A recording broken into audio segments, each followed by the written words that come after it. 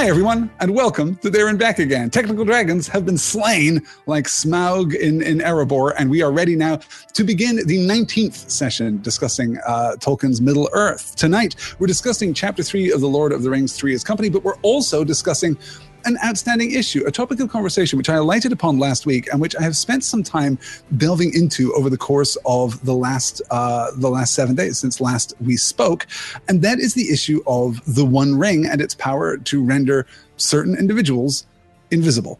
Over the course of tonight's session, you can, of course, contribute here live in the YouTube chat. You can just type away here, and I can see everything that you say to me, hopefully, though there are 43 of you, so the conversation tends to run pretty quickly. You can also get in touch with me over on Twitter using the hashtag #TabAgain. That is TABAGAIN. I will see that through the course of the week. There are a number of us here. I see Tara here. Tara tells me on Twitter that she has found a gorgeous little cafe in the mountains from which she can join at TabAgain. That looks positively luxurious, Tara. I hope you're having a wonderful evening. We have Becca and Princess Ostrich and Jean and Lauren and Nikki and Kate and Madge and Graham and Angela. So good to have you guys all here. This is all wonderful.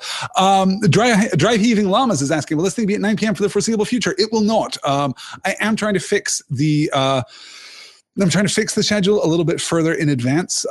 You can find the schedule at any point by going over to pointnorthmedia.com and clicking on the shows button. There is an embedded calendar on that page that will show you up-to-the-date information. If there's ever a change, if there's ever a cancellation, the first thing that I do is head over there and change the calendar, or you can find it as the pinned tweet at twitter.com/pointnorthmedia. So there are ways of accessing that calendar. If you can access that calendar, you can also subscribe to it, I believe, for notifications and such like. So you can always be up to date. Unfortunately, it's just, it's kind of an imperfect system. I just have to sometimes move things around. Life gets in the way when you're a solo operation, as I am, and I try to update you all as quickly and as frequently and as clearly as possible, but it's not always easy. So I apologize for inconveniences. I'm also trying to set up the YouTube videos further in advance so that you can head to youtube.com/pointnorthmedia and you'll see the list there of upcoming sessions too.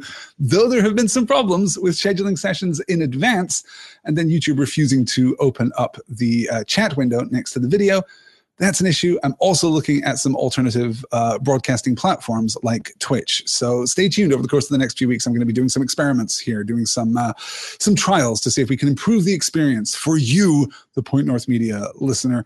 Let's get into it tonight. I want to begin by turning away, in fact, from The Lord of the Rings. And this is the kind of thing that I wouldn't do in literally any other book seminar series. I wouldn't do this if I was discussing Harry Potter. I wouldn't do this if I was discussing Pride and Prejudice or Outlander or any one of the books that I'm going to discuss over the course of the next 5 or 10 or 20 years.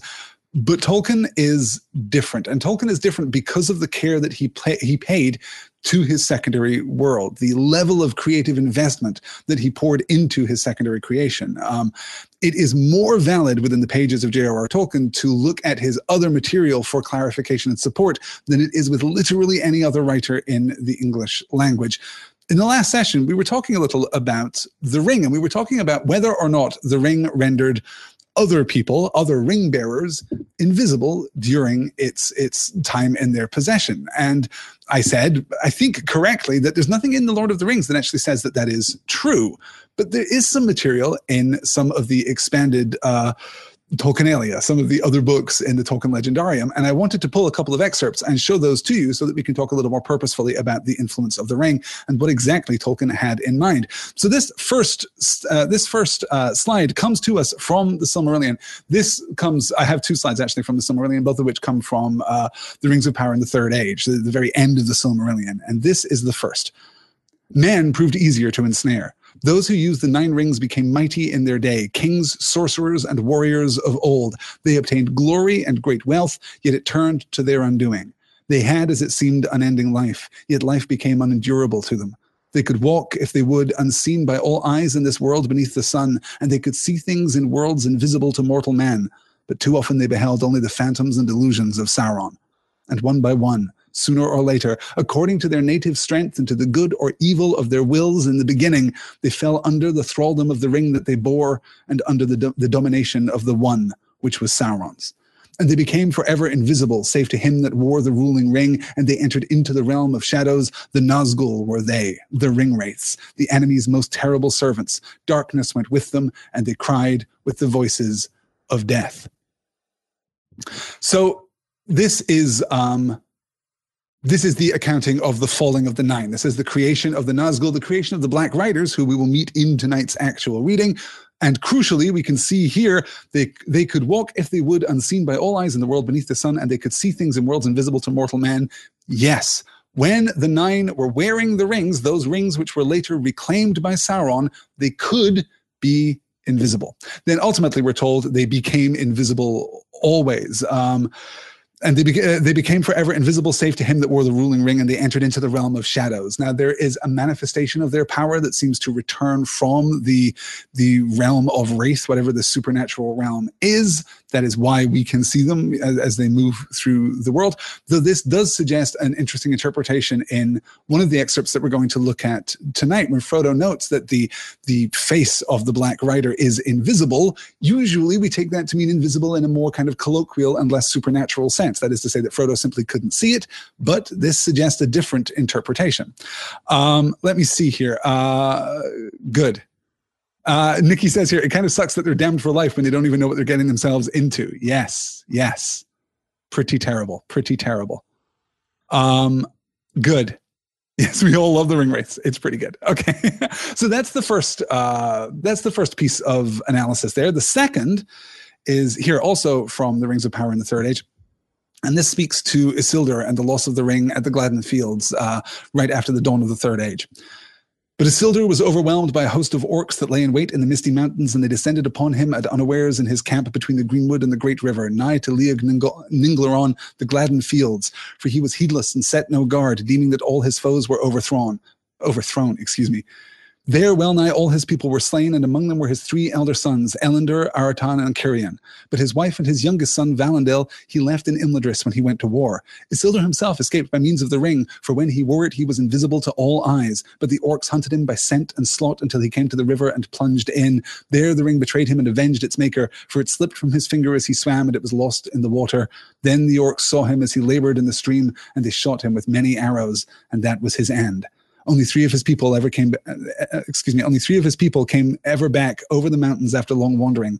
And of those, one was Otar, his esquire, to whose keeping he had given the shards of the sword of Elendil. So this is how the broken sword survives the Gladden Fields. But also, yes, Isildur could be invisible.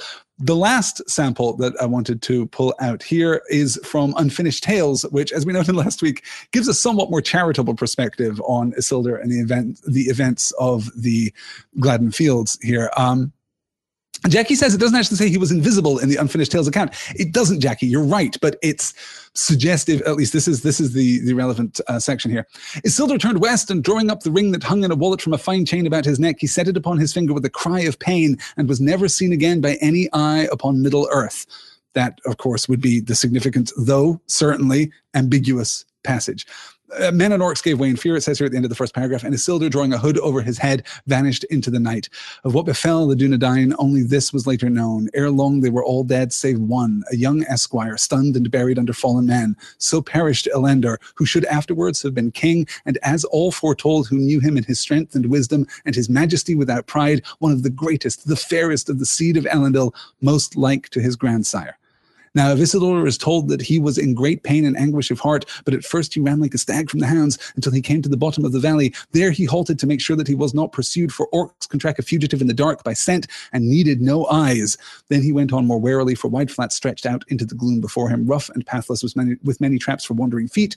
On the one hand, he goes hooded, and it is dark. So there is an ambiguity here. On the other, he was never seen again by any eye upon Middle Earth, and orcs can track a fugitive in the dark by scent and needed no eyes. It is certainly possible that we are supposed to understand that Isildur was invisible during his flight from the orcs in the aftermath of the Battle of the Gladden Fields.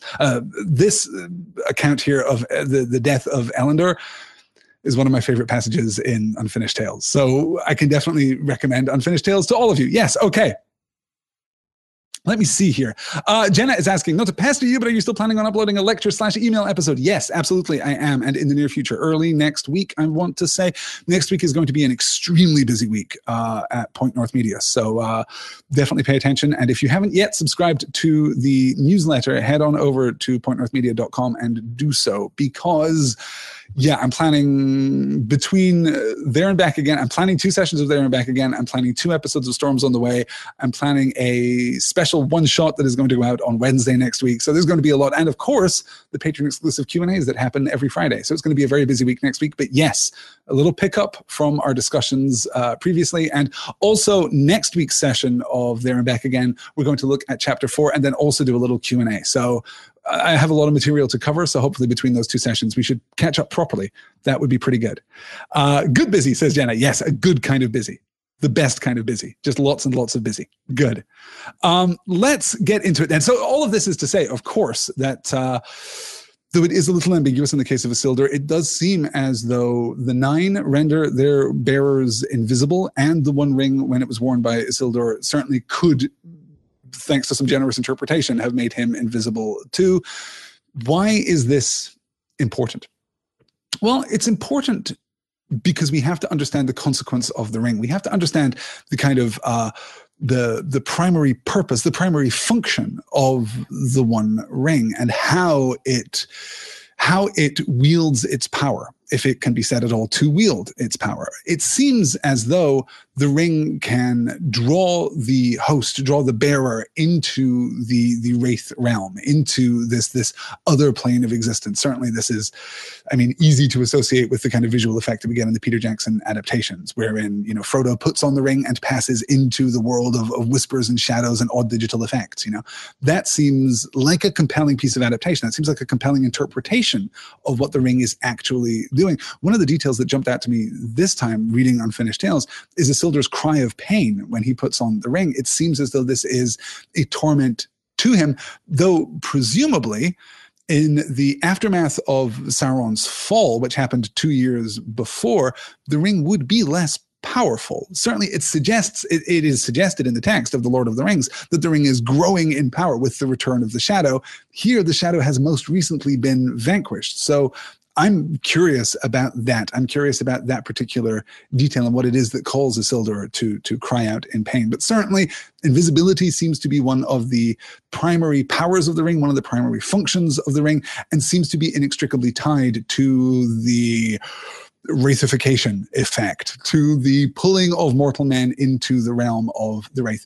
We don't yet know what would happen to a mortal being that was completely consumed by the One Ring. We don't yet know what would happen if Gollum had continued to wear the ring for another century, another 5 centuries, another millennium. We don't know what would have happened, though it doesn't seem as though he would have been transformed in the same way that the Nazgul were transformed. Now, that may be because he is not a mortal man and he has that hobbit resilience, or it may be that the One Ring is simply different, that it has some kind of different quality to it. Yeah. Okay, let me see. Stephen Brown asks, did Isildur have a desire or need to be invisible? Could the ring work like that? That's interesting. That's interesting. Possibly, though Bilbo never did. Though we have to remember that Isildur is the first person to wear the ring after Sauron. He is the first, mortal person to wear the ring. So it is possible that he kind of imprinted a power set upon the ring. That's curious. Yeah, that might be a fertile field for some speculation there, but we just don't know, unfortunately. Yeah, good. Graham Ward says, I love how Tolkien teases us with what would become of a completely ascendant ring bearer. Well, great and terrible things, I'm sure. A certain kind of deadly, deadly magnificence, as Gandalf hinted in the last chapter, and as Galadriel ultimately will hint too. Yeah, good. Okay. Let's, excellent.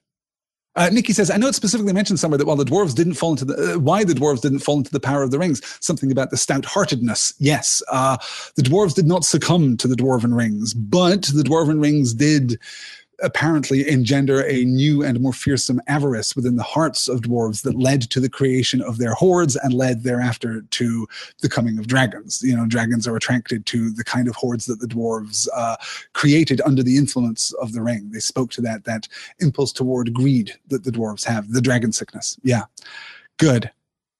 Excellent. All right, let's move into then chapter 3. As I said, a lot of ground to cover, you guys, but we begin with an unexpected delay here, as Frodo still hasn't left the Shire.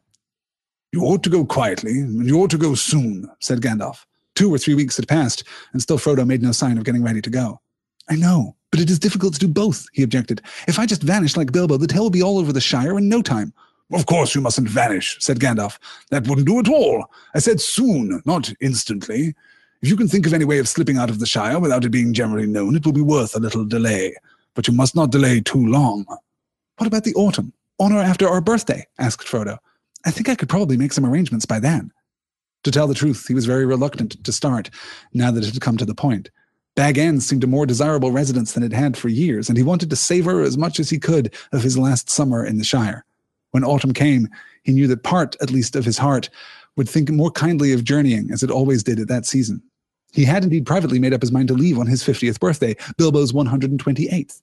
It seemed somehow the proper day on which to set out and follow him. Following Bilbo was uppermost in his mind, and the one thing that made the thought of leaving bearable. He thought as little as possible about the ring and where it might lead him in the end, but he did not tell all his thoughts to Gandalf. What the wizard guessed was always difficult to tell. As Sarah Thomas is calling out here in the YouTube chat, our birthday. Such an adorable piece of capitalization. Our, capital O, birthday, capital B. Frodo still thinks of Bilbo constantly. He still shares this time with Bilbo. He's still aware of their connection. Indeed, as we discussed last time, when Frodo was thinking of leaving the Shire, Bilbo is one of the great hopes that flares up in his heart. He gets this urge to travel and explore. He gets this tookish inclination toward adventure. And it's Bilbo. It's toward Bilbo that he turns, the hope of finding Bilbo again. And now, of course, too, as Nikki says here in the YouTube chat, I feel for Frodo. The more you know the unexpected is coming for you, the more you want to cling to the expected. It's uncertainty. Uncertainty now lies before him. And so the familiar comforts which have chafed him, the familiar comforts which have constrained him over the course of the last 2 decades at least, are now feeling a little more comfortable. He's now thinking of summer in the Shire as a delightful time, as a time that he wants to experience to its fullest, and then to leave again in the autumn. And it's important to note here that Gandalf is not urging for a rapid departure. This isn't just Frodo procrastinating, though it certainly is. But apparently 2 or 3 weeks have passed before Gandalf says, so, hey, remember that conversation we had about the ring and about how you're going to go and destroy it, how you're going to be the one to save Middle-earth? How about that? How are things going? How are plans going for that? He lets Frodo have this time, which I think is crucial, and certainly doesn't push back against the idea of Frodo staying until the fall. 6 months, apparently, a fairly swift time for a hobbit to make major travel plans. And to be a little less facetious, certainly a sufficient amount of time for Frodo to say goodbye to his home, apparently forever. So what is the plan here? What is the play here? What is it that we're trying to accomplish? Well, it is evident that it is more important for Frodo to leave quietly than it is for Frodo to leave quickly. And in part, we know that this is because the enemy is now looking for the Shire. As Gandalf told us back in chapter 2, the enemy has now heard the name Baggins, has now heard of the Shire, has heard of these things from Gollum. He knows that the ring is somewhere here and is presumably investigating, but that is half a world away. And as I said last time, there is no map in the Shire that has Mordor on it. And there is no map in Mordor that has the Shire on it. And this is an unfathomable journey for most people at this time. There simply isn't a way of traversing the land without, major support. We're looking at a major expedition if we even knew which direction we should go in. So Gandalf isn't worried about the immediate threat. Now, it turns out, of course, that that's kind of a mistake. Frodo really dodges a bullet by the time that he is ready to leave. Had he delayed a day longer, had he delayed an hour longer, it would have been too late. But he manages to ride his luck all the way up to the line and then take action, as we'll see in the chapters to come. So why is it, then, that secrecy is so important? Presumably, it's to forestall potential rumors. If Frodo vanishes, the story is going to be much bigger, much more powerful. It is going to take on a life of its own, just as Bilbo's disappearance took on a life of its own. Remember that the narrator tells us that story doesn't disappear at all. Mad Baggins becomes a character common in folklore, that Bilbo's sudden disappearance, as dramatic as it is is kind of folded into the myth of the Shire, and you can rest assured that it traveled far beyond the borders of the Shire. It found its way to people who had never heard the truth of the Shire, never heard the truth of hobbits, never heard the truth of Bilbo Baggins. And if Frodo disappears suddenly, particularly on the heels of Bilbo's sudden disappearance, you can rest assured that that story too will travel far and wide. And if it does, it is only going to gather attention. It is only going to attract the eyes of the enemy. It is only going to draw more spies and agents of Sauron to the Shire. It's not just going to endanger Frodo and his quest, it's also going to endanger the hobbits. It's going to endanger everyone in the Shire. Gandalf is trying to do this quietly because that is the safest route. Graham said, I think the movie has tarnished us by giving this idea that they all feel urgent about the ring. In the book, at least, it seems clear that no one feels urgently apart from Sauron. Yes. The handling of the timeline in the movie is pretty slipshod. It isn't clear how much time passes between the long-expected party and then Frodo's ultimate departure, but it doesn't seem like long. If it's a year, I'd be very surprised. And then, of course, when we have to take action, we take action rapidly. All of time is compressed in the Peter Jackson trilogy. Time just passes much more rapidly, and that becomes absurd by the time that we get to the Hobbit trilogy. At that point, we're paying almost no heed to the constraints of geography, in particular. I think to the amount of time that it takes to travel from one place to another. That doesn't seem to actually carry any weight at all when we get to the Hobbit, and little enough weight when we're in the Lord of the Rings trilogy too. Good. Jackie says, I've always imagined the maps of Mordor were super outdated. Like, I've been pretty distracted for a while. I need to update my archives. Yes, I can imagine that perhaps there is, yes, at the dawn of the Second Age, this is what the world looked like. Well, cool. This isn't that helpful, actually. This is like when you look at, maps of Pangea or whatever. Good. Yes. And as Graham calls out, they have no idea the Nazgul are even around these days. Gandalf vaguely says the enemy is searching, but they can only guess about Sauron's plan. This is absolutely true. He not only doesn't know that the Nazgul are searching for Frodo, he doesn't know that the Nazgul are in the world again. He doesn't know that this has happened. So Gandalf's caution here is, I think, a little more forgivable, a little more readily understandable than it would otherwise seem. I think Jen had it. Jenna, on the heels of Bilbo's disappearance, almost 20 years later, isn't quite on the heels. I think it's more on the heels than we would think it is to hobbits. I think that 20 years ago is fairly recent history to hobbits who pay such close attention to genealogy and to history, to tales of the family. I think hobbits would consider 20 years ago to be fairly recent and still pretty scandalous. What are hobbits? Says Sauron. Says Jackie. That's very cute. Yes. Excellent. Garrett says, Sauron, hobbits, how do they work? Excellent. Good. Okay, let's keep pushing on. So we're going to take some delay here. Gandalf says, it's been a couple weeks. You ready to go? And Frodo's like, well, I was thinking 6 months. Does 6 months sound all right? And Gandalf's, okay, fine, 6 months will probably be okay. And then we learn Gandalf stayed in the Shire for over 2 months. Then one evening at the end of June, soon after Frodo's plan had been finally arranged, he suddenly announced that he was going off again next morning. Only for a short while, I hope, he said. But I'm going down beyond the southern borders to get some news if I can. I have been idle longer than I should. He spoke lightly, but it seemed to Frodo that he looked rather worried. Has anything happened? He asked. Well, no, but I have heard something that has made me anxious and needs looking into. If I think it necessary, after all, for you to get off at once, I shall come back immediately, or at least send word. In the meanwhile, stick to your plan. But be more careful than ever, especially of the ring. Let me impress on you once more. Don't use it. He went off at dawn. I may be back any day, he said. At the very latest, I shall come back for the farewell party. I think, after all, you may need my company on the road. At first, Frodo was a good deal disturbed and wondered often what Gandalf could have heard. But his uneasiness wore off, and in the fine weather he forgot his troubles for a while. The Shire had seldom seen so fair a summer or so rich an autumn. The trees were laden with apples, honey was dripping in the combs, and the corn was tall and full. As Karen Ruff says in the YouTube chat, one can imagine the eyebrow action on a worried Gandalf. That's pretty terrifying, actually. Pretty terrifying, yes. So after 2 months, Gandalf disappears. He steps out of the Shire for a moment, and he steps out of the Shire because he has heard something disquieting. I have heard something that has made me anxious and needs looking into. So, some obvious questions. What has he heard? From whom did he hear it?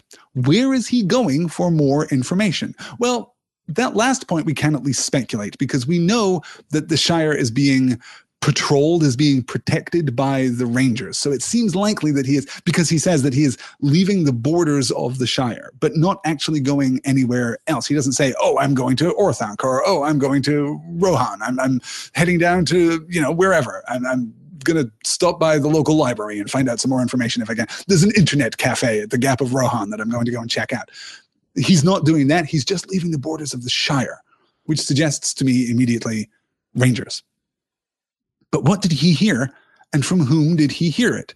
Well, he probably heard it from the kind of traveler who has been passing through the Shire, with whom Frodo is fairly well acquainted. Frodo has been hanging out with dwarves, and I guess men too, who have been passing through the Shire, learning all the news that they can learn. I wonder if he has heard some hint of the Nazgul. I wonder if he has heard some hint of Black Riders searching for Baggins and the Shire, and this is why he is taking action. It's possible, it's conceivable. We never find out definitively what it is that causes him to leave, but the fact that he is going for a short while just beyond the borders implies to me that this is just a little intelligence sharing operation. He's just going to go and hang out with some Rangers. Hanging out with Aragorn, as both Jenna and as Jenna says in the YouTube chat, It Don't Connect says Aragorn is my second favorite. We're going to get to talk about Aragorn pretty soon. It's going to be good. As Wildfire says, who would want to leave the Shire? This is an excellent question. Gandalf has been hanging out for 2 months while the trees are laden with apples, honey is dripping in the combs, and the corn is tall and full. And that is a beautiful detail. Frodo explicitly wants to spend time in the Shire because he wants to enjoy the last summer that he's going to spend there. And that last summer, when it comes, is the most beautiful summer that anyone can remember. It's a perfect Shire summer. And it's tempting to read a significance into this. It's tempting to understand that some force having handed Frodo the ring, some power having handed Frodo the ring and said, okay, well, I guess this is your responsibility now, has breathed a little benevolence into the world, has touched the Shire and enchanted it with this glorious summer, with this glorious fall. That would be very tempting, I think, to believe as we move toward Frodo's birthday and his final departure. It is also possible, of course, that we are just in Frodo's POV at this point. It is possible that this is a completely conventional, average, maybe even a little below average kind of summer in the Shire. But to Frodo's renewed eyes, to Frodo's unjaded perception, he now sees the Shire in all of its loveliness. I think either one of those explanations works really quite well. Yeah. Victoria says, pretty soon, lol. I read ahead to chapter 7 and still know Aragorn. I always forget how long it takes to get to him. Pretty soon in the grand scheme of things, Victoria. Pretty soon in the grand scheme of things. It's going to be, a few more weeks of discussion before we get there. Good. James Downey says, sounds like Gandalf was milking the high time of the Shire before getting back to work. Well, I mean, wouldn't you? Oh, and Jenna says, or is it just perfect for Frodo because it's his last real summer in the Shire? Exactly. I think that's a very possible interpretation. Yes. And as Jenna says, presumably he's writing this down years later, and this is the last time the Shire felt like the Shire to him. We must remember, of course, that in large part, at least, this account is written by Frodo. It's not completely written by Frodo, and it has passed down through other authors, through other retellers. So there has been a process of adaptation, but it is possible that sentiment was original to Frodo, that he, in his original conception of this part of the novel, wrote out exactly that he looked back on his summer in the Shire and found it beautiful. Yes. Good. All right. Excellent. Let me see here as we move on, because we're getting very close to the final departure. Well, we get a double beat of departure, one of which casts a long shadow. Frodo decides that he is going to go to Buckland. This is the cover story, that he is going to move back to Buckland. It is all completely prosaic and no one really cares. And there's some speculation about the Sackville Bagginses and about their final purchase of Bag End, but really it's just a piece of Hobbit business. And then the night comes after an extended party, after an extended celebration, after lingering a little, even after Lobelia shows up to take possession of Bag End early. Sackville Baggins is! Even then, Frodo is finally ready to leave. And this is really his first step on the road. The sun went down. Bag End seemed sad and gloomy and disheveled. Frodo wandered round the familiar rooms and saw the light of the sunset fade on the walls and shadows creep out of the corners. It grew slowly dark, indoors. He went out and walked down to the gate at the bottom of the path, and then on a short way down the hill road. He half expected to see Gandalf come striding up through the dusk. The sky was clear and the stars were growing bright. It's going to be a fine night, he said aloud. That's good for a beginning. I feel like walking. I can't bear any more hanging about. I'm going to start, and Gandalf must follow me. He turned to go back, and then stopped, for he heard voices just round the corner by the end of Bagshot Row. One voice was certainly the old gaffer's. The other was strange and somehow unpleasant. He could not make out what it said, but he heard the gaffer's answers, which were rather shrill. The old man seemed put out. No, Mr. Baggins has gone away. Went this morning and my Sam went with him. Anyway, all his stuff went. Yes, sold out and gone, I tell you. Why? Why, it's none of my business or yours. Where to? That ain't no secret. He's moved to Buckleby or some such place, away down yonder. Yes, it is, a tidy way. I've never been so far myself. There's queer folks in Buckland. No, I can't give no message. Good night to you. The walking down the road, to hear the interaction between the gaffer and what we will later learn to be one of the Black Riders is, I mean, Frodo is going to have much closer brushes with danger. Frodo is going to be in worse circumstances than he is at this moment. But the delta between the danger that Frodo is in and the danger Frodo believes himself to be in will perhaps never be higher than it is at this moment. Emissaries of the enemy have gone out in force across the world, across unknown lands. They have tracked the name Shire and tracked the name Baggins, and they have made it all the way to Hobbiton, and it has taken them years, and now they are here, and they stop at Bagshot Row. They stop at the foot of the hill, and that gives Frodo time to escape. It's enormously powerful, and it is so beautifully constructed that here we get the gaffer just being, being the gaffer. Honestly, it's pretty great. And I like to, the temptation to kind of reconstruct both sides of the conversation. It's pretty cute. But then when we're told later what actually happened, and then when we're told later still what we actually dealt with, it's chilling. It's absolutely chilling. And when you return to The Lord of the Rings after your first read through, this moment, as I said, casts a very, very long shadow. So what is it here that keeps Frodo safe? What is it that urges him to walk down the hill, to overhear this conversation? What is it that urges him there and then to leave? Is this that traditional Baggins luck? Is this the influence of the ring? Is this some kind of eucatastrophe? Is this some kind of, or prelude to eucatastrophe? Is this the intercession of grace? What is it that leads Frodo down the road? Because presumably, okay, so the Black Rider probably isn't going to climb the hill to Bag End because the gaffer is telling him, no, he's gone away. He's gone off to Buckland. But maybe the Black Rider, having just heard this story, would investigate anyway. Maybe the Black Rider would climb the hill anyway. It's possible. It's certainly too close to call. Yeah. Let me see here. Oh, we're losing Stephen. Stephen's heading off. He's got to put a toddler to bed. Stephen, I empathize. Go have a good night. Yes. Shane says, being so sneaky, I wonder why the writer did not just sneak up later. Yeah, I don't think that the writer is... I don't think that the Black Rider is caught by the gaffer. I think the Black Rider is looking for Baggins. I think the Black Rider is probably questioning someone. And you can imagine the trail of interviews that kind of leads him across the Shire. Oh, he's finally found the Shire. And then he goes and he says, Baggins. And they say, no, maybe like up Hobbiton way, I suppose you might find a Baggins. There are a lot of Bagginses up there. So he goes and he gets a little closer and he asks someone, Baggins. And they say, yeah, actually there are some Baggins and they're living over here. You should probably go and check that out. He makes it all the way to Hobbiton and he said, Baggins. And they're like, oh yeah, the hill, it's right over there. And he makes it all the way to the gaffer. Baggins, he says, no, sorry, Frodo's just left town. Can't give him a message. Apologies. It's none of my business, and it's none of yours either, says the gaffer, which is probably the greatest, act of reckless impudence that we'll see in the pages of the Lord of the Rings. It's just lovely. Yes. Good. Excellent. Yeah, as Jackie calls out here, it wouldn't be a hobbit because they would know. Yes, good.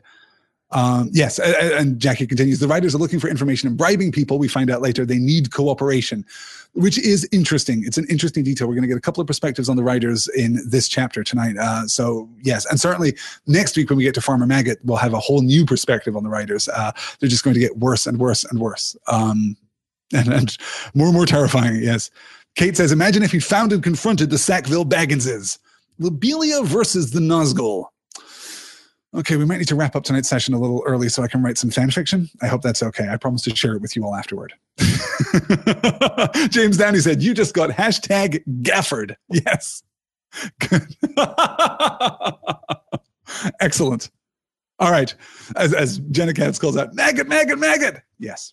Excellent. I cannot wait to talk about Farmer Maggot. Chapter 4, one of my favorite chapters. It's very short, so we're going to have a lot of time to talk about it. And as I said, a little Q&A next week too, but I am super, super into it. Kate has no doubt at all that Lobelia would win. Yes.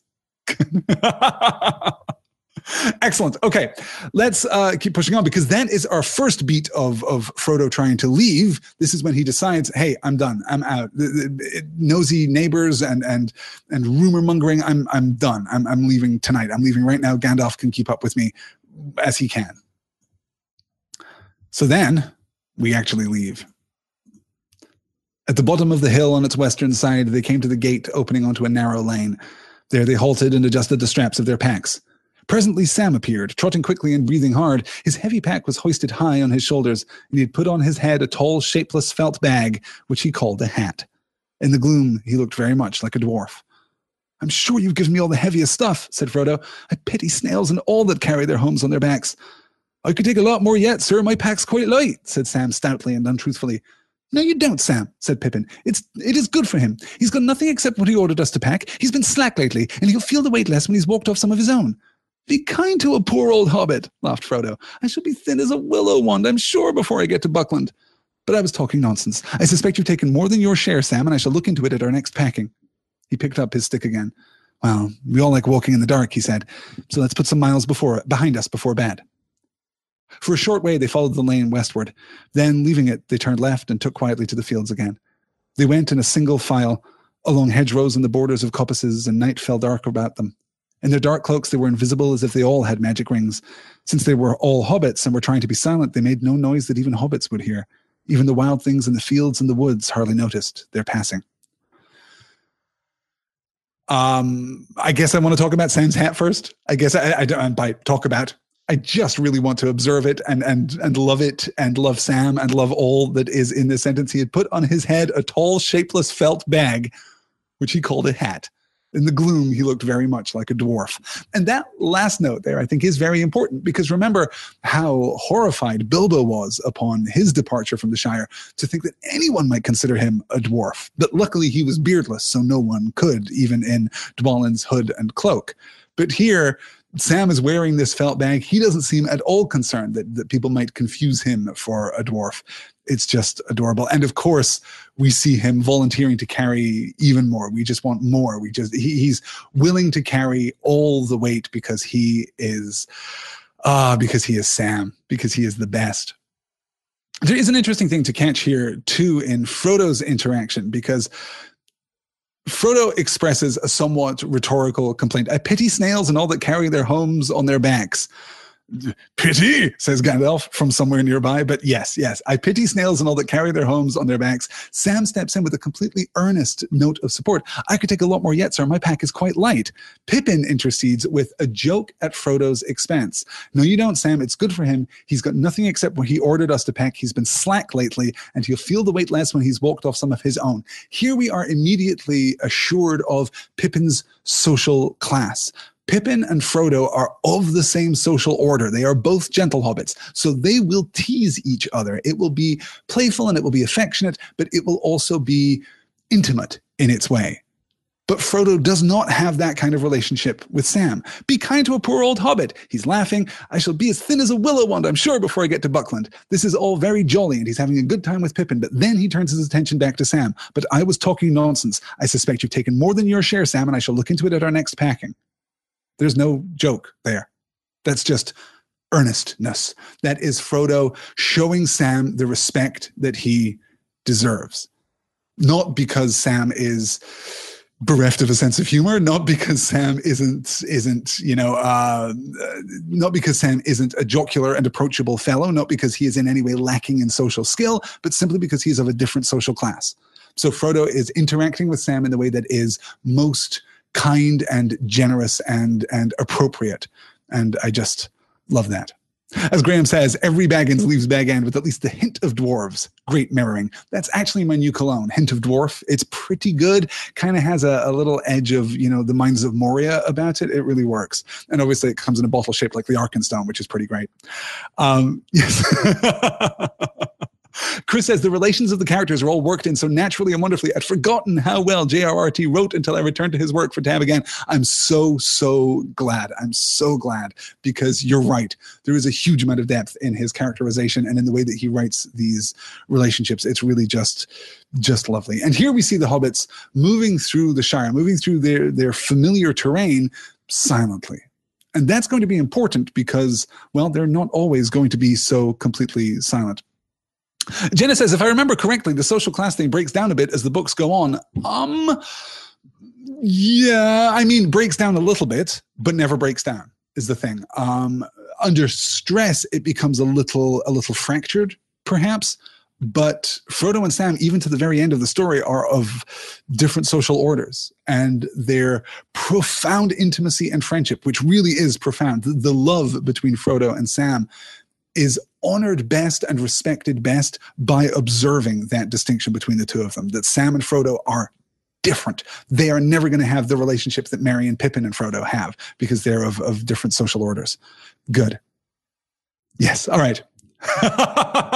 Nikki says, if your Hint of Dwarf makes you look anything like Keely, then I'm all for it. Keely is far too hot to be a dwarf, isn't he? Just far too hot to be a dwarf. Okay, let's move on. Yes. Okay. So we're moving through the Shire, and we're about to get to one of the most controversial passages in the entire book. Possibly the passage which is least compatible with the overall narrative tone of The Lord of the Rings that we're going to read over the course of the next 1,000 pages. This is a standout moment, and this is included, I think, in many people's list of least favorite moments in The Lord of the Rings, and we are going to discuss it. We're going to talk about the thinking fox. The thinking fox. The wind's in the west, said Sam. If we get on the other side of this hill, we shall find a spot that is sheltered and snug enough, sir. There's dry firewood just ahead, if I remember rightly. Sam knew the land well within 20 miles of Hobbiton, but that was the limit of his geography. Just over the top of the hill, they came on a patch of firwood.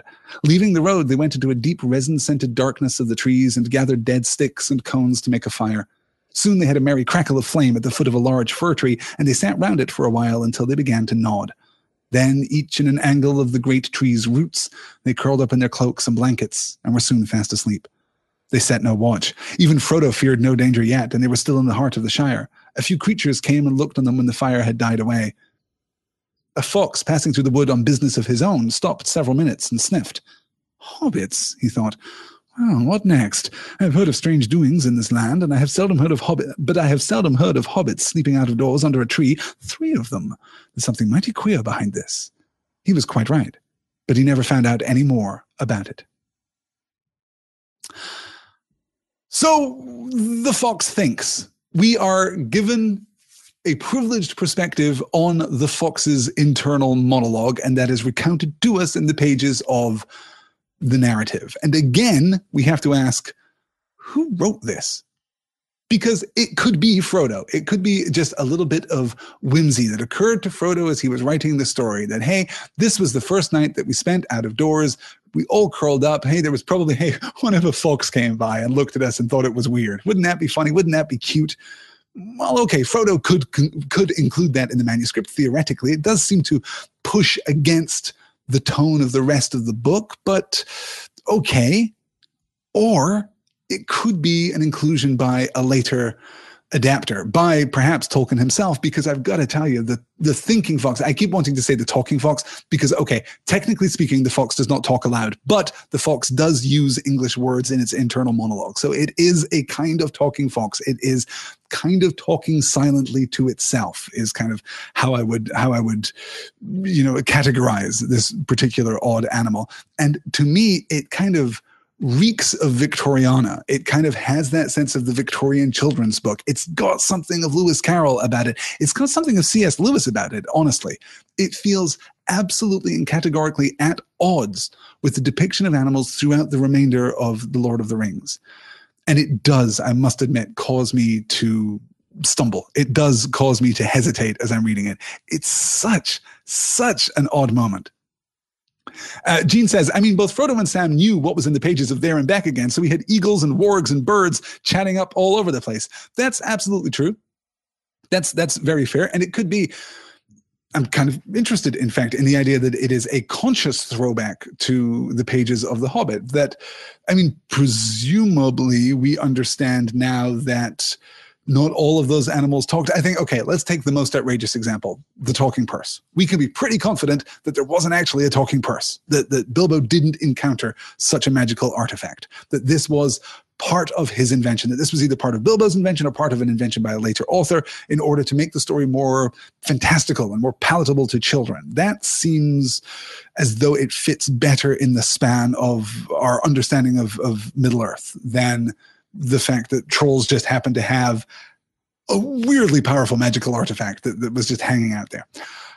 It's possible then that this is a conscious throwback to that. And it's possible that it's just a bit of whimsy. It's possible that it's just a bit of absurdity. It's possible that it is a nod to, Victorian children's stories. But there is a reason why it stands out, and it is this tonal reason. This is far more whimsical, far more lighthearted, and possessed of an odd narrative quality compared to everything else in the book. This idea. So the fox passing through the wood on business of his own, which is a lovely kind of a lovely old-fashioned sentiment, which I rather adore. We then get the attributed dialogue, and then there's something mighty queer behind this, thinks the fox. He was quite right, but he never found out any more about it. Okay, I mean, cool. That's I don't know why we're in the fox's POV in this passage. It's so strange. And what is most strange about it is that this passage survives from the first draft of The Lord of the Rings. This is from the original version that Tolkien wrote. So he had so many opportunities to revise this and to take it out, and deliberately chose not to. And it is possible that it is a nod toward the ways in which The Lord of the Rings changed in the telling, the ways in which the story expanded, the ways in which the story grew darker, the ways in which the story grew more adult, the ways in which the story simply grew more complicated. It's possible that this was always a point of affection for Tolkien, and that he used it as a marker to what The Lord of the Rings had been when it was simply the sequel to The Hobbit. Yeah. Graham says, every once in a while, Tolkien is a bit indulgent. The fox is just lovely. Tom Bombadil, for example, is a massive inside reference with his family. We'll talk about Tom Bombadil in a couple of weeks too. It's pretty fun. Before we talk about Aragorn, in fact. Good. Kate says, the talking purse is one of those things that I tell myself never happened, so much so that I always forget it entirely. You and many, many people who read The Hobbit. Yes. Good. Heroes and Bars says, it calls to mind Beatrix Potter to me. Yeah, exactly. That kind of Victoriana. Exactly right. Yes, good. That's Beatrix Potter is, in fact, the ultimate example of that. Great work. Yes. Good. All right. Okay. Let's take another look here. Because then we get Frodo's song, and I don't want to spend too long on this because Frodo's song is a recapitulation of Bilbo's song, a very conscious recapitulation. Well, I say conscious, though apparently Frodo doesn't seem to be aware that he is quoting. He is kind of calling up from within a repetition, a recapitulation of Bilbo's song. I'm just reading here in the YouTube chat. Jenna Cat said, I just reread Tom Bombadil and I don't hate it, ? This is my intent. Kate says, I love Tom Bombadil and I will fight anyone over him. Guys, it's going to be pretty good. It's going to be pretty good conversation when we get to that. Okay. So this is the poem, and I'll only read one version of this and point out the different word, which I'm sure you can see on the slide here in front of you. The road goes ever on, down from the door where it began. Now far ahead the road has gone, and I must follow if I can, pursuing it with weary feet until it joins some larger way where many paths and errands meet, and whither then I cannot say. So the difference between Bilbo's version of the song and Frodo's version of the song is that one word, weary. It's the weary feet, or in Bilbo's version, eager feet. And what I love about this is the way that that one change alters our entire perception of the rest of the poem. When it's eager feet, now far ahead the road has gone, and I must follow if I can, pursuing it with eager feet until it joins some larger way. Bilbo's into this. Bilbo's with it. The road is issuing Bilbo a challenge, and Bilbo is up to it. But Frodo's song is different because that one word is different. Now far ahead the road has gone, and I must follow, if I can, pursuing it with weary feet until it joins some larger way where many paths and errands meet. And whither then, I cannot say. Frodo is not rising to the road's challenge. He is dragged along by the road's obligation. He is forced into this journey, and the weariness of his feet completely recontextualize the rest of the poem. It's just gorgeous. Heroes and Bard says, was Bilbo ever eager? Well, I mean, he did run out without his handkerchief, so that was a kind of eagerness, I suppose. But we must remember that this is the poem that Bilbo sings when he's returning to the Shire at the end of his adventure. So he has been transformed, or I should say, the original version of this is the song that Bilbo sings when he's on his way back. This is now the song that he sings as he's departing to Rivendell, which I think, yes, he was genuinely eager. Yes. Good. What a difference a word can make, says Callie. Yes, I couldn't agree more. The way that it recontextualizes our whole interpretation is just shocking and kind of wonderful. And then the narrative takes a turn, because now we have the introduction of the Black Rider, the real introduction of the Black Rider. Round the corner came a black horse, no hobbit pony, but a full-sized horse. And on it sat a large man who seemed to crouch in the saddle, wrapped in a great black cloak and hood, so that only his boots and the high stirrups showed below. His face was shadowed and invisible. When it reached the tree and was level with Frodo, the horse stopped. The riding figure sat quite still with its head bowed as if listening. From inside the hood came a noise as of someone sniffing to catch an elusive scent. The head turned from side to side of the road. A sudden unreasoning fear of discovery laid hold of Frodo, and he thought of his ring. He hardly dared to breathe, and yet the desire to get it out of his pocket became so strong that he slowly began to move his hand. He felt that he had only to slip it on, and then he would be safe. The advice of Gandalf seemed absurd. Bilbo had used the ring, and I'm still in the Shire, he thought, as his hand touched the chain on which it hung. At that moment, the rider sat up and shook the reins. The horse stepped forward, walking slowly at first and then breaking into a quick trot. Frodo crawled to the edge of the road and watched the rider until he dwindled into the distance. He could not be quite sure, but it seemed to him that suddenly, before it passed out of sight, the horse turned aside and went into the trees on the right. Well, I call that very queer and indeed disturbing, said Frodo to himself as he walked towards his companions. Pippin and Sam had remained flat in the grass and had seen nothing, so Frodo described the rider and his strange behavior. I can't say why, but I felt certain he was looking or smelling for me. And also I felt certain that I did not want him to discover me. I have never seen or felt anything like it in the Shire before. So, firstly, we must be reminded that the hobbits move silently, that in their desire to remain unseen, they are practically invisible. Even other hobbits, even other creatures of the wild, and by wild here we're using the lowercase w version of wild, even creatures of the countryside won't notice the passing of a hobbit. But here, the Black Rider stops right next to Frodo. And then we get what is, I would say, the first completely unequivocal intrusion of the ring into Frodo's thought process. This is the first time that the ring completely shows up. This is the first time that the ring is a spotlight on Frodo. A sudden unreasoning fear of discovery laid hold of Frodo, and he thought of his ring. He hardly dared to breathe, and yet the desire to get it out of his pocket became so strong that he slowly began to move his hand. He felt that he had only to slip it on, and then he would be safe. The advice of Gandalf seemed absurd. Bilbo had used the ring, and I am still in the Shire, he thought, as his hand touched the chain on which it hung. I am still in the Shire, he thought. And then look at the last line of the slide there. I've never seen or felt anything like it in the Shire before. The fact that he's in the Shire is completely irrelevant to the proceeding here. And he knows that. Logically, he knows that. But here we see the influence of the ring.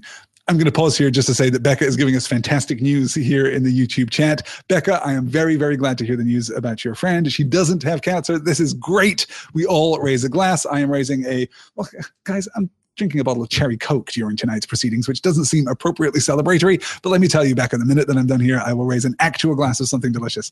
Excellent. Great, great news. So Frodo here is definitely under the influence of the ring, and look at the way that the ring exerts that influence. He's already moving his hand toward it. He felt that he only had to slip it on and then he would be safe. What is it that Frodo wants right now? Safety. He feels that he is in danger. He wants to be safe, and the ring says, hey, hey, hey, I can help you out. I can hook a guy up. You put me on, you'll be super safe. Everything's going to be fine. Of course, we know from our privileged position that the opposite would be true. It would be disastrous for Frodo to put the ring on right now. He would be absolutely revealed to the Nazgul, which seems to be what the ring itself wants. Put the ring on, everything's going to be fine. Frodo, buddy, have I led you astray? Have I ever led you astray? The advice of Gandalf seemed absurd. Bilbo had used the ring. Well, that's true, and Gandalf had been very clear about the consequence of using the ring. It had been a bad idea, and his last words to Frodo before leaving the Shire were quite unequivocal. Don't use it. But now Frodo is tempted. Which forces us here to ask a question. What saves Frodo? I'm still in the Shire, he thought, as his hand touched the chain on which it hung. At that moment, the rider sat up and shook the reins. The horse stepped forward, walking slowly at first and then breaking into a quick trot. What do we make of that? Not only does the horse move off, not only does the rider move off, but moves off at a quick trot. He's moving off with speed and seems to cross into the trees before he is out of sight. He disappears here. Jen is saying every time the ring has the close-up, Frodo, my man, my dude, Frodo, listen up, brah. Yeah. I can definitely do, yeah, no, I can, Jen is asking, I want a Lord of the Rings with Alistair dubbing lines for the rings. I can definitely make that happen. It'll be fine. It'll be fine. So what is it that saves Frodo here? What is it that drives off the ringwraith? What is it that lures away the ringwraith at this point? Why does the Black Rider not just investigate? 5 seconds. 5 seconds is all it would have taken. And Frodo would have put on the ring and he would have been revealed. And I mean, the rest of history would have been disastrous, I guess, presumably. Like bad things would have happened. So what is it that pulls the ringwraith away? Well, it's very tempting to say luck. Certainly, there's nothing presented to us in the text as you know, a definitive cause of the Black Rider losing interest. He just, at the most important moment, ups and moves off. So we don't know. Narratively speaking, it does feel like luck. Narratively speaking, it does feel like that famous Baggins luck, or it feels like the intrusion of grace. It feels like catastrophe. It feels like something is watching out for Frodo. This is one of the least motivated moments of action. Okay. If you plot a graph that has plot importance and degree of motivation, then this is going to be an outlier, is what I'm saying. It is a very important moment that appears to be woefully undermotivated, but that is not, of course, accidental, because we're going to get a super motivated turn for the Black Rider in just a few pages' time. And when we get that, there's going to be a sense of the broader world in which Frodo finds himself. It's going to be contextualized in that way, but this is very different. Yeah, Jackie says this is such a close call. This really freaked me out as a kid. Yes, I completely agree. Yeah, good. Nikki says, could the last thought of the Shire be what saved him? Something wholesome interrupting the lure of the ring. I like the idea that something wholesome can interrupt the lure of the ring. Yes, but the Nazgul wouldn't be just influenced by the lure of the ring, because presumably he's been searching. I mean, Frodo wasn't thinking of the ring as he was walking down toward the end of Bagshot Row. He was thinking about Gandalf, and he was thinking about leaving Bag End and all of these things. So the wraith isn't drawn by Frodo's attention on the ring, or even by the presence of the ring itself. Not that simply. but it is possible that something there, some force of goodness, some actual virtue on Frodo's part did, contribute to his safety. Yeah, good. Yes, Kanoni Knitz, I hope I'm pronouncing that correctly. Noni Knitz, possibly without that. Didn't Gandalf say that Frodo was meant to have the ring and not by Sauron? Yes, Gandalf did say that. Someone out there, some force out there, and this could be the root. I mean, okay, let's not be equivocal here. When we're talking about some force out there, we're talking about Iluvatar. We're talking about God, even though he is all but absent from the story. We don't really get a sense of anything there. But some benevolent force, according to Gandalf, wants Frodo to have the ring specifically. And some benevolent force is apparently taking action throughout the story. Now, that is partly what leads to these moments of eucatastrophe. As I said back when we were discussing The Hobbit, a moment of eucatastrophe is an intercession of grace. It is a complete disaster out of which springs goodness and hope and positivity, that things work out even in their turn toward disaster. And that happens not necessarily because there is an active presence that is making good things happen, but because the world itself is constructed so that it turns toward justice. That the creator of this world, the creator of Arda, Iluvatar, as we learn in the Ainulindalë and the Silmarillion, is benevolent. Ultimately his creation will turn to the good. And there is a recognition of that in the existence of eucatastrophe. But there's also recognition of that in the existence of this famous Baggins luck. So yes, possibly. Good. Okay, let me see here. Jackie Jackie apparently anticipated me and my use of the word Iluvatar by mere seconds, to which Kate says, sometimes I swear you and Alistair share a brain. No, Jackie has all her own brain. I'm just making do with what I've got. Yes. And Sarah says it works for me without a creator. No, it absolutely does. This is the thing. The absence of the creator also allows us to fill that in with a general kind of a kind of cosmic benevolence, I suppose. It doesn't need to be personified. It doesn't need to be singularly motivated. It is just, this is the functioning of the world, that the world will turn to goodness, that the world will turn to justice. And that this is the instantiation of that, I guess. Yeah. Heroes and Bard says, this journey could have ended so many times before it had even begun. Yes. Oh, Lauren here is calling out. Oh, my God, I haven't thought of this in forever. Lauren is calling out here DM of the Rings. If you guys haven't seen this, you should definitely go and check it out. It is a webcomic composed of stills from The Lord of the Rings with captions which tell the story of The Lord of the Rings movies being played as a role-playing game. It's extremely funny. DM of the Rings, you can go check it out. Yes. Thank you for the reminder of that, Lauren. I genuinely haven't read that in gosh, many, many years. I did read the Star Wars one too, I think. Yeah. Yes, Dungeon Masters, as Jonathan Nash says, rarely turn their worlds towards benevolence. Those that do makes for some very strange and interesting games. Good. Also, Darths and Droids. Yes, I couldn't remember the name of the Star Wars one. Thank you. It don't connect. Yes, Darths and Droids is excellent. Good. Okay. Excellent. Okay, let's push on then, because of course we have still a lot to cover here. Let's get on, in fact, to the song that we sing. Yeah, I'm running a little late, so I probably won't have time to. Give this due diligence. Let me check. I have 5 more slides. I can do that in 20 minutes. That's easy. Okay. Upon the hearth, the fire is red.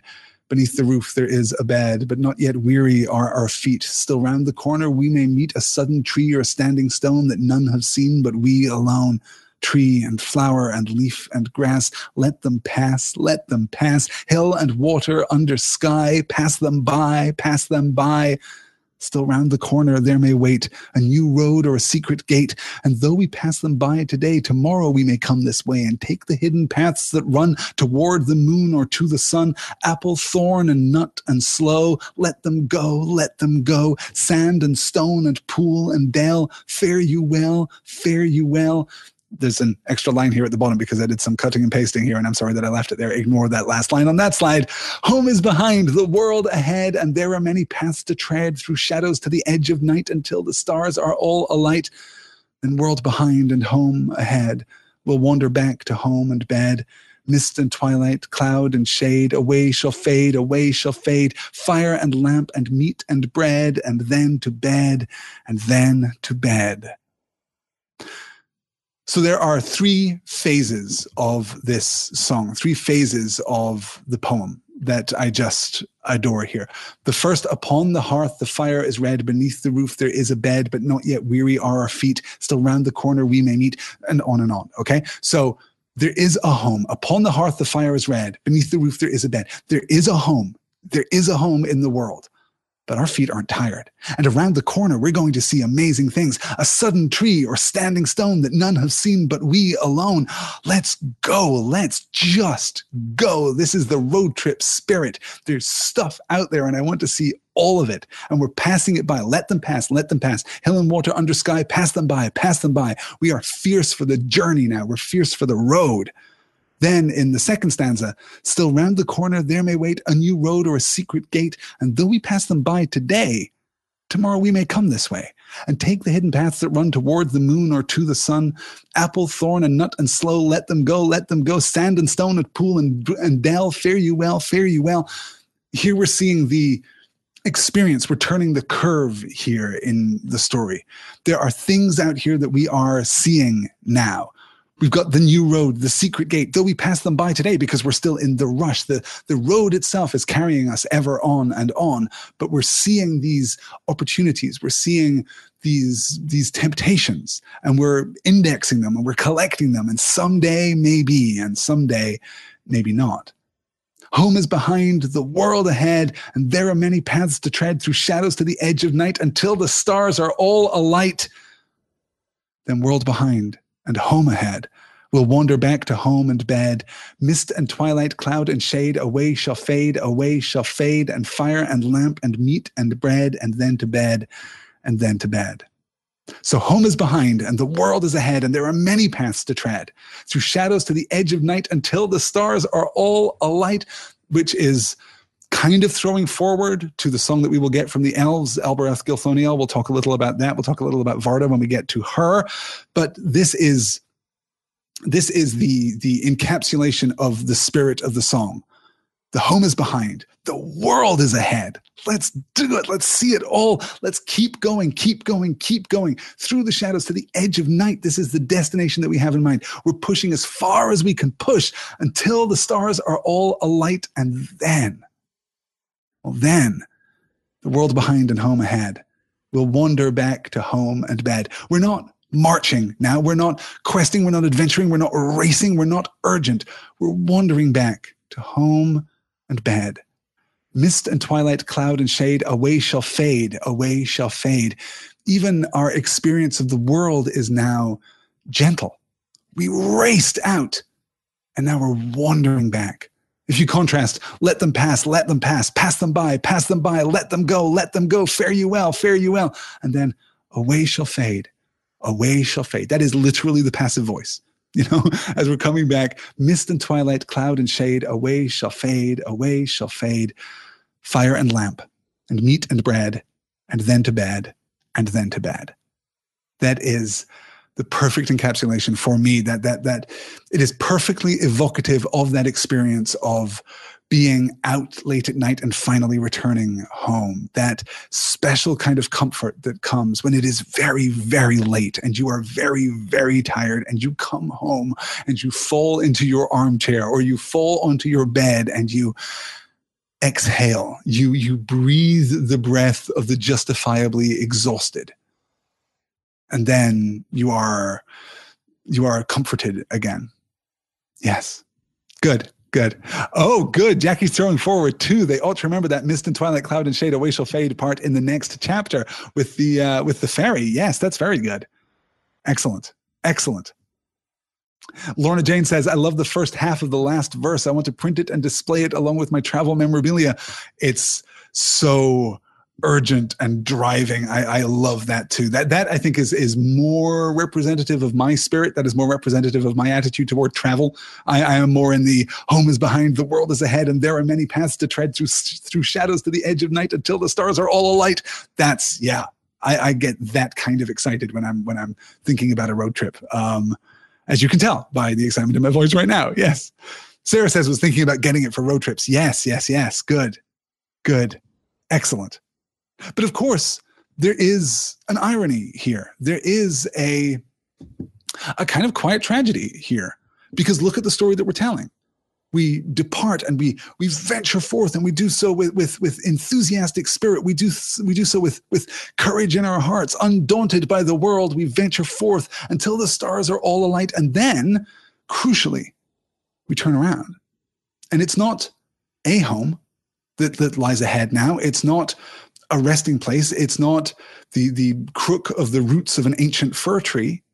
It's home. It's the hearth where the fire is red, where beneath the roof there is a bed. We've gone out and now we're coming back. This is a there and back again story, as Bilbo's was a there and back again story. And as Frodo has already made clear, his story is not a there and back again story.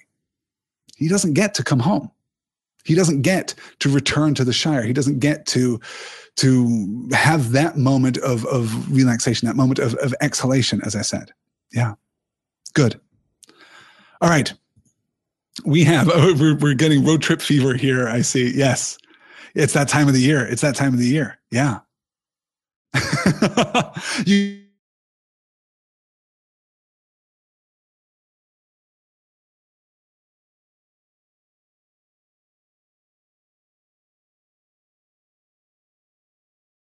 playlist if you like. Frodo road trip is also a very pleasing phrase to say, so I encourage you to say that as often as you can. Hey, say it out loud right now. All right, let's get to it as we move into our second encounter with the Black Riders.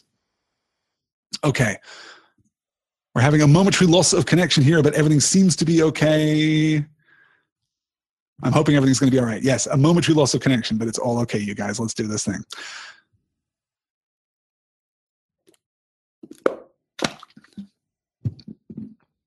The hooves drew nearer. They had no time to find any hiding place better than the general darkness under the trees. Sam and Pippin crouched behind a large tree bole while Frodo crept back a few yards toward the lane. It showed gray and pale, a line of fading light through the wood. Above it, the stars were thick in the dim sky, but there was no moon. The sound of hoofs stopped. As Frodo watched, he saw something dark pass across the lighter space between two trees and then halt. It looked like the black shade of a horse, led by a smaller black shadow. The black shadow stood close to the point where they had left the path, and it swayed from side to side. Frodo thought he heard the sound of snuffling. The shadow bent to the ground, and then began to crawl towards him. Once more, the desire to slip on the ring came over Frodo, but this time it was stronger than before, so strong that almost before he realized what he was doing, his hand was groping in his pocket. But at that moment, there came a sound like mingled song and laughter. Clear voices rose and fell in the starlit air. The black shadow straightened up and retreated. It climbed onto the shadowy horse and seemed to vanish across the lane into the darkness on the other side. Frodo breathed again. "Elves!" exclaimed Sam in a hoarse whisper. "Elves, sir!" He would have burst out of the trees and dashed off toward the voices if they had not pulled him back. "Yes, it is elves," said Frodo. "One can meet them sometimes in the woody end. They don't live in the Shire, but they wander into it in the spring and autumn out of their own lands away beyond the Tower Hills, and I am thankful that they do. You did not see, but that black rider stopped just here and was actually crawling towards us when the song began. As soon as he heard the voices, he slipped away." Let me tell you, you guys, a few of you are calling out the snuffling here, which I completely get, but let me tell you, far, far worse than the snuffling is the crawling. The crawling is terrifying. I hate the crawling black rider. That is genuinely creepy and disconcerting. So, yes, yes, good. The snuffling is, I see a lot of support for the snuffling being terrible. Yes, good. Yeah, the crawling is just the worst.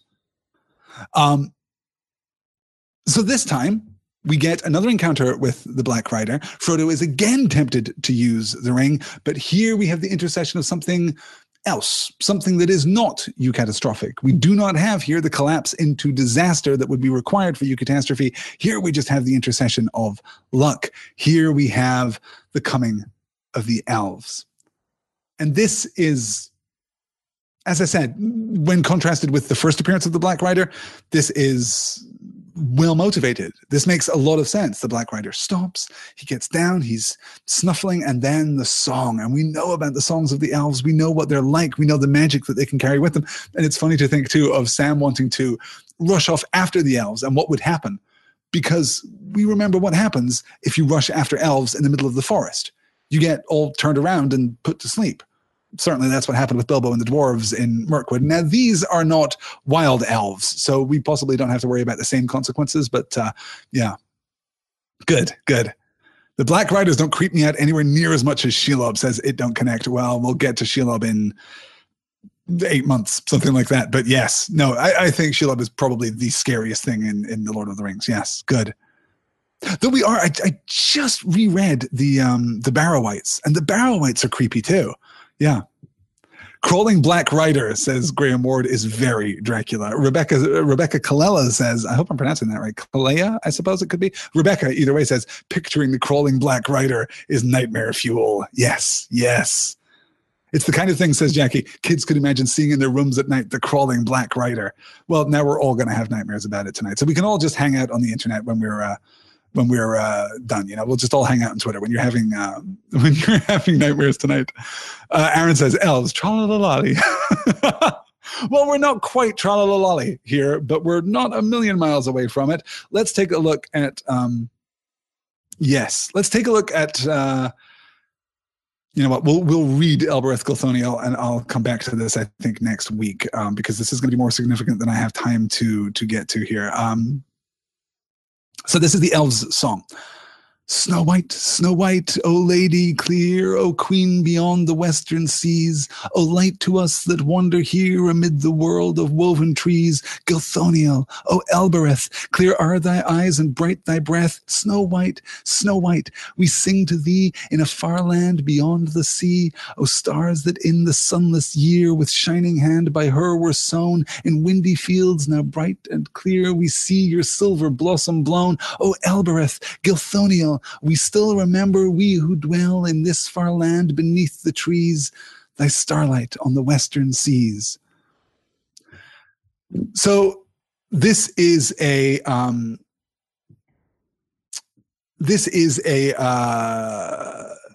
classic. Yes. This is. I'm just catching up with the YouTube chat here. Yes, Angela saying we'll wake you up on Twitter, Alistair. Yes, Twitter has woken me up on more than one occasion, Angela. I tell you. Yes, good.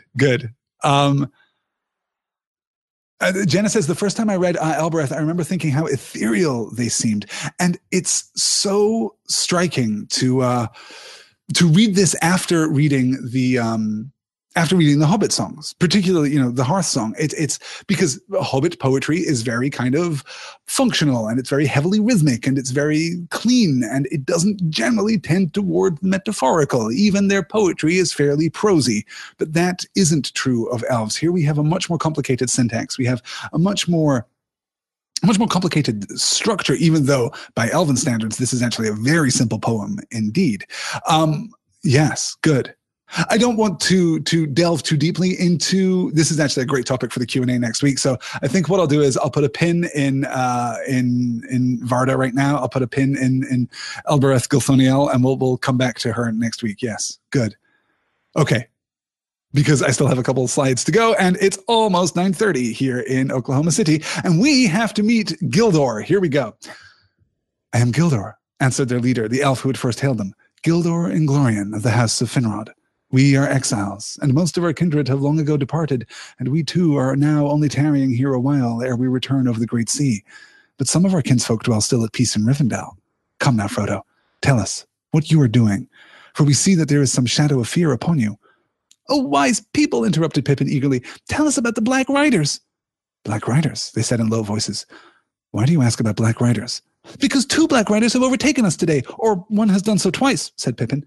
Only a little while ago he slipped away as you drew near. The elves did not answer at once, but spoke together softly in their own tongue. At length Gildor turned to the hobbits. We will not speak of this here, he said. We think you had best come now with us. It is not our custom, but for this time we will take you on our road, and you shall lodge with us tonight if you will. Oh, fair folk, this is good fortune beyond my hoping, said Pippin. Sam was speechless. I thank you indeed, Gildor Inglorian, said Frodo, bowing. Ellen Sila Lumen Tielvo, a star shines in the hour of our meeting, he added in the high elven speech, which apparently caused a little trouble to me. I apologize. Be careful, friends, cried Gildor, laughing. Speak no secrets. Here is a scholar in the ancient tongue. Bilbo was a good master. Hail, elf friend, he said, bowing to Frodo. Come now with your friends and join our company. You had best walk in the middle so you may not stray. You may be weary before we halt. To contrast this with the encounters in Mirkwood between Bilbo and the dwarves and the elves, I think would be fascinating. to do a close textual analysis would be absolutely fascinating. What happens in Mirkwood is we have a classic story of mortal beings intruding into the realm of fairy. They intrude upon the elves and the elves disappear and then begin to take their revenge. And ultimately Thorin is captured and pulled away into the realm of fairy outright. That's a very conventional fairy story. Here, though, something far worse happens. The elves are so concerned that they protect Frodo. There is something in the world more dangerous. They recognize him, Gildor recognizes him here in the last chapter as elf friend because he recognizes the high elven speech that Frodo uses, that he has been taught by Bilbo, but all the same, they rescue, it's probably overstating it, they assist Frodo and company because of the presence of the Black Riders. All it takes is for Pippin to mention Black Riders, and that is it. We will not speak of this here, he said. We think you had best come now with us. It is not our custom, but for this time we will take you on our road, and you shall lodge with us tonight if you will. This is unprecedented. How many times could this possibly have happened in all of Gildor's long life? If this is not the first time, I would be very, very surprised, in fact. This is a remarkable stroke of luck. The coming of the elves upon the Black Rider is enormously fortunate, but this is intercession. This is not, this is not eucatastrophe because this is not, cosmic. This is not divine in its aspect. This is just goodness. This is just kindness. But still, Gildor here recognizes the danger that Frodo is in and takes him in. Note, too, the responses that we get. I love these responses. "Oh, fair folk, this is good fortune beyond my hope," said Pippin. Sam was speechless. "I thank you indeed, Gildor and Glorian." And then a star shines on the hour of our meeting in the High Elven speech. "Ellen Sila Lumen Omentielvo," I guess. I'm bad at my High Elven. I do apologize. It's been a long time since I practiced it. But those responses are perfect because what we get from Pippin is a proper response, is a courteous response. "Oh, fair folk, this is good fortune beyond my hope." That's courteous, but maybe a little stilted. "Oh, fair folk? Is that what we're saying to elves now?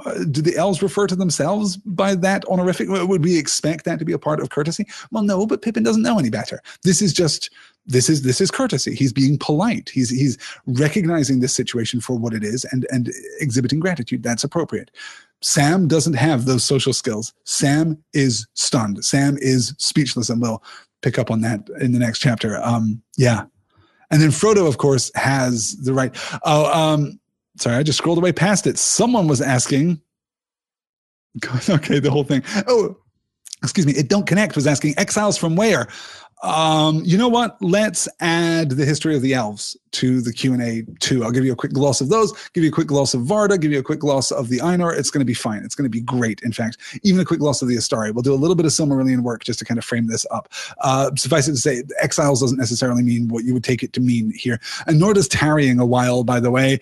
Gildor says that they are tarrying a while here, by which he means, hey, yeah, we're hanging out in Middle-earth. Been here for like 1,000 years. It's going to be fine. We're going to be here for thousands more, probably. We're just tarrying a while. We're just hanging out. Yeah. Good. Okay. Let's good.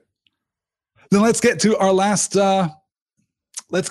slide here. This is the when Frodo turns to Gildor for actual advice. Gildor was silent for a moment. "I do not like this news," he said at last. "That Gandalf should be late does not bode well. But it is said, do not meddle in the affairs of wizards, for they are subtle and quick to anger. The choice is yours, to go or wait." "And it is also said," answered Frodo, "go not to the elves for counsel, for they will say both no and yes." "Is it indeed?" laughed Gildor. "Elves seldom give unguarded advice, for advice is a dangerous gift, even from the wise to the wise, and all courses may run ill. But what would you? You have not told me all concerning yourself. How then shall I choose better than you? But if you demand advice, I will, for friendship's sake, give it. I think you should go now at once, without delay, and if Gandalf does not come before you set out, then I will advise also this. Do not go alone. Take such friends as are trusty and willing. Now you should be grateful, for I do not give this counsel gladly. The elves have their own labors and their own sorrows, and they are little concerned with the ways of hobbits or of any other creatures upon earth.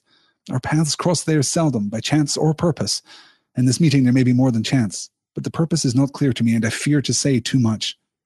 "I am deeply grateful," said Frodo. But I wish you would tell me plainly what the Black Riders are. If I take your advice, I may not see Gandalf for a good long while, and I ought to know what is the danger that pursues me. It is not enough to know they are servants of the enemy, answered Gildor. Flee them. Speak no words to them. They are deadly. Ask no more of me. But my heart forebodes that ere all is ended, you, Frodo, son of Drogo, will know more of these fell things than Gildor and Glorian. May Albereth protect you. This is, so rich, so complex, and as you've probably all noticed already, I'm at time, so I'm just going to hang out and talk a little about this before we wrap up this evening, because this third paragraph, this long paragraph here from Gildor is immense, is incredibly important. But first, two very useful aphorisms that we get. Do not meddle in the affairs of wizards, for they are subtle and quick to anger. Pretty good advice, you guys. I'm not sure that it's ever substantiated throughout the pages of The Lord of the Rings. I'm not sure, in fact, that we ever see a wizard be subtle or quick to anger, but still, nonetheless, good advice. And it is also said, answered Frodo, go not to the elves for counsel, for they will say both no and yes. That sounds to me like Bilbo's advice. That sounds to me like a little truism that Bilbo probably had cross-stitched above the fireplace at Bag End. I love to think of Bilbo coming up with that. And here we see, too, a really interesting relationship, because I observed earlier how Frodo will tease and banter with Pippin, but not with Sam, because they are of different social orders. Here, in teasing, in this, adopting this somewhat impudent tone, and certainly getting the response that he gets from Gildor, Frodo suggests or implies that he and Gildor are of somewhat equal social standing, which is, it may seem a very strange thing, but courtesy has been extended. Gildor has welcomed Frodo into his community. He has undertaken the protection of Frodo for this night. And that means, of course, that Frodo is, in a sense, an honorary elf. He is an elf friend, that's true, but here he is an honorary part of Gildor's company at this point, and I think that we can see that represented very nicely in that exchange. It is also said, go not to the elves for counsel, for they will say both no and yes. Is it indeed? Laughed Gildor. Really? Hey, Frodo, listen up. Elves seldom give unguarded advice, for advice is a dangerous gift even from the wise to the wise, and all courses may run ill. Elves don't like giving advice, because if you follow my advice and things turn out badly, well, that is in some part on me. So even from the wise to the wise, even from people who know what they are talking about to other people who know what they are talking about, which brackets Frodo does not include you, advice is dangerous. If I give you advice, I am in some sense taking on the burden of your decision. And I don't want to do that. I don't want to carry this weight for you, not because the responsibility is too great or onerous for me, but rather because it is your decision. It is your purpose to decide this thing. Let's keep moving on. You have not told me all concerning yourself, and how then shall I choose better than you? But if you demand advice, I will for friendship's sake give it. I think you should go now at once without delay, and if Gandalf does not come before you set out, then I also advise this, do not go alone. Take such friends as are trusty and willing. Now you should be grateful, for I do not give this counsel gladly. Okay, let's break this down. You have not told me all concerning yourself, and how then shall I choose better than you? I don't know your situation. I'm wise, yes, but that doesn't mean that I have an intuitive knowledge of everything. I don't know your place. I don't know your situation. I don't know what your deal is, Frodo. You know all that there is to know about you right now. Of course you're in the best position to make this decision. I don't know. But since you're asking me, for the sake of friendship, go now. Don't wait for Gandalf. Take friends you can trust. And by the way, just by the way, Frodo, you should be super grateful for the advice that I just gave you. You remember when I just said a minute ago, go now, don't wait for Gandalf, take friends you can trust? You know how those ideas would never have occurred to you normally? You should be grateful for the advice that I just gave you, because I do not give this counsel gladly. This is fascinating to me. Gildor here is extending a pretty obvious piece of advice. While you're obviously in danger, don't hang around, get moving, and take people you trust. This is fairly transparent advice, which is what suggests to me that Gildor is not reluctant to give advice because advice is difficult to give, but rather because advice is dangerous to give. It is important for Frodo to do these things himself. It is important for Frodo to figure this out. As Kate Met says in the YouTube chat, Gildor to Frodo, you do you, boo. Yes. As Kate says, basically, look at your life. Look at your choices. Look at what you're doing, Frodo. Look at what you're doing. This is the important part. The elves have their own labors and their own sorrows, and they are little concerned with the ways of hobbits or of any other creatures upon earth. Our paths cross there seldom by chance or purpose. In this meeting, there may be more than chance, but the purpose is not clear to me, and I fear to say too much. I fear to say too much. This reminds us of the conversation that Gandalf has with Frodo about Gollum back in chapter 2. That Gandalf has intuited some role to play for good or evil in the story of the ring. Frodo, that Gollum is, in some sense, to some degree, important. And Gandalf doesn't want to anticipate the movement of history, the unfolding of history, the movement of the song by taking action against Gollum. Gollum will play out his part. And here, Gildor seems to have that same sense. Well, okay, sometimes we cross paths by chance, and sometimes it's purpose. There's more than chance here. So that makes me think it's purpose, and that makes me super reluctant to give you advice, Frodo, because that means that we are in the realm of important, capital I, things, capital T. This stuff matters, and you have been entrusted with whatever task you've been entrusted with, so I am not going to intrude upon that process by giving you advice. This is actually a huge gesture of trust in the universe and trust in Frodo. This is just like the encounter with Gandalf at the end of the second chapter. In fact, I think that if you parse it, you can basically break down the movement of the scene into very similar shapes. You know, I think that this is Gildor and by extension all elves giving Frodo the same kind of support that Gandalf did in the second. Yeah, good. I'm deeply grateful, said Frodo, but I wish you would tell me plainly what the Black Riders are. If I take your advice, I may not see Gandalf for a long while, and I ought to know what is the danger that pursues me. Is it not enough to know they're servants of the enemy? Answered Gildor. Flee them. Speak no words to them. They're deadly. Ask no more of me.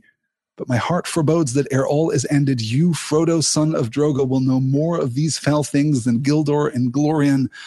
May Elbereth protect you. Before we're done, I could tell you about the Black Riders, Frodo. I could tell you some things about the Black Riders, Frodo. But what would it help? How much better off would you be if you knew how dangerous these things are? Run away from them. You're not going to be able to run away from them better if you know how terrifying they are. This is it. Run. But I fear that right at the end, but by the time we reach the end of the story, you're going to know more about the Black Riders than even I do. And that is our note of foreboding, upon which we must conclude. That will do it for tonight, you guys. Let me show you the final slide here as we look ahead to the next session. The Fellowship of the Ring, Chapter 4, A Shortcut to Mushrooms. And as I said, because this is going to be a slightly shorter session, we'll do some Q&A. We'll have some fun conversation and stuff after we've discussed A Shortcut to Mushrooms. Now, we are going to do this at noon Eastern next week. That's Thursday, June 1st. June 1st is next Thursday. Can you believe it? That will be our next session of There and Back Again. I can't wait. Farmer Maggot, Mushrooms, Black Riders, Mary, the Bucklebury Ferry. The whole thing is pretty great. So I'm looking forward to getting to all of that. Thank you all so much for joining me. Thank you for your patience as I ran just a little bit long tonight. And thank you for your patience with the audio trouble at the beginning of tonight's live broadcast. I'll get that sorted out. It'll all be good. If you are around tomorrow and you are a supporter of Point North Media over on Patreon, definitely don't miss the Point North Live Q&A. Every Friday, I do an hour-long live Q&A where I hang out and sometimes drink a little wine and answer any questions on any subject that anyone cares to ask me. It's a ton of fun. If you support Point North over on patreon.com/Point North Media, then you can get access to that. It's a really good time. It's a great way to round out your week too. So that is happening tomorrow. Thank you all so much for your time. Thank you all so much for your energy. Thank you all so much for your thoughts. If you have extra thoughts to send me, you can email me pointnorthmedia@gmail.com or find me on Twitter using the hashtag #TABAGAN, TABAGAIN, and I will engage with you there. We can all talk about Tolkien. It's pretty great. All right. Thank you all so much. 2 a.m. local time for me, says Rebecca. Better stock up on energy drinks. Wow, where are you that noon is 2 a.m.? That sounds terrifying, Rebecca. I absolutely appreciate your enthusiasm and your dedication. Thank you all so much. Oh, Becca is asking what time tomorrow. Becca, that's a great question. Let me look up the calendar, which you can find over on Point North. Okay. Oh, right. The discussion of episode 4 of the Starz adaptation of American Gods is going out tomorrow afternoon too. But the Point North Live will be at 2 o'clock Eastern. That is 1 o'clock Central Time. So 2 o'clock Eastern, 1 o'clock Central. And that lasts for an hour. That's always a ton of fun. All right. Good night, everyone. Have a great night. Have a great week. I will talk to you all again very soon. Until then, take care.